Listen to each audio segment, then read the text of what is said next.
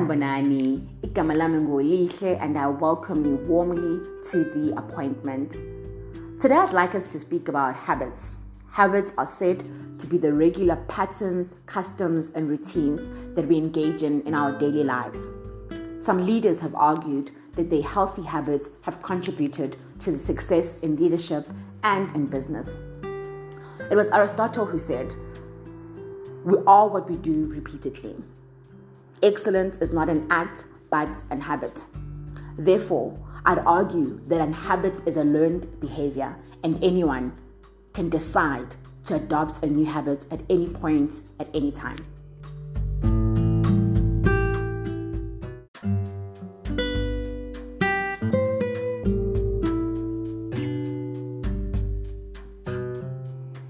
It is said, in order for you to obtain sustainable habits, you need to be able to identify your why.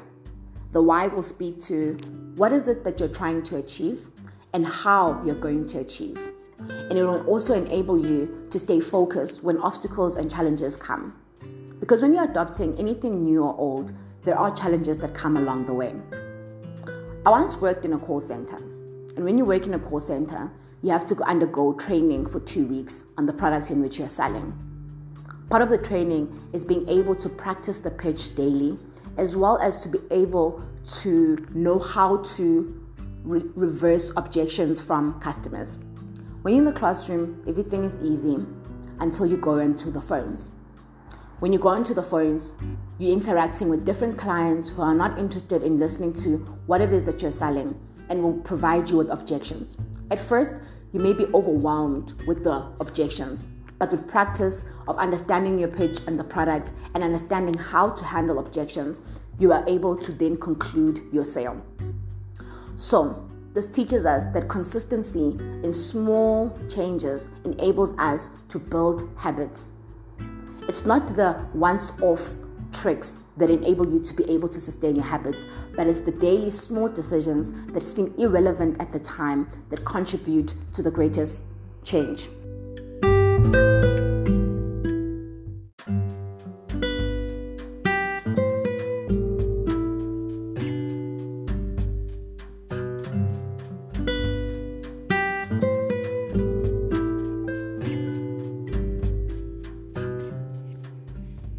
Once you've identified your why, then you can look at different methodologies and how to implement the habit.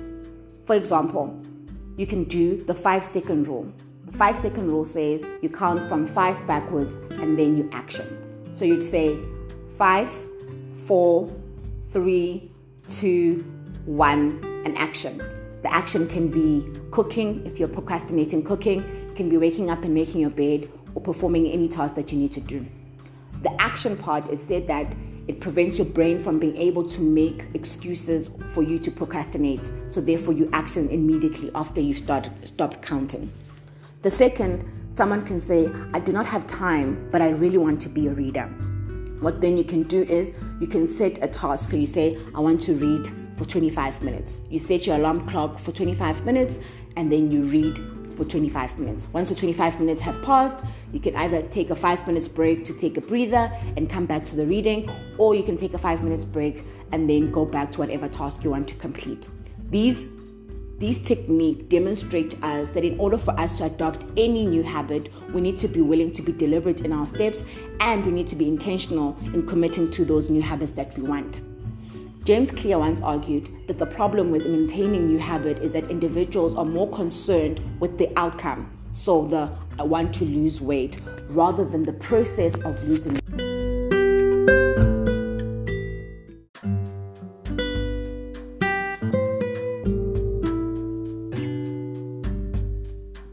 He says the process is what will enable you to sustain your habit, because in the process of losing weight, you're going to have to find, one, you need to change your diet. So you're going to have to find new recipes that are enjoyable but are low in calories. 2, you need to formulate exercise. So different exercises will work for you, different exercises will be more enjoyable for you. And also just in terms of drinking more water, sleeping more hours, building a strong mental well-being. So instead of focusing on the losing weight, but you're building a whole entire wellness being. So you're being holistically healthy. So these small, consistent changes that you're implementing will then result in your success rather than just only looking at the outcome. It was Scott Fitzgerald who said that in life it's never too late or too early to live a life that you're proud of. And in instances when you're living a life that you're not proud of, it's never too late to start again. I hope that in this journey of self-discovery, in this journey of self-development, you are able to give yourself the opportunity to adopt new habits and routines that will enable you to become better. Start, qala.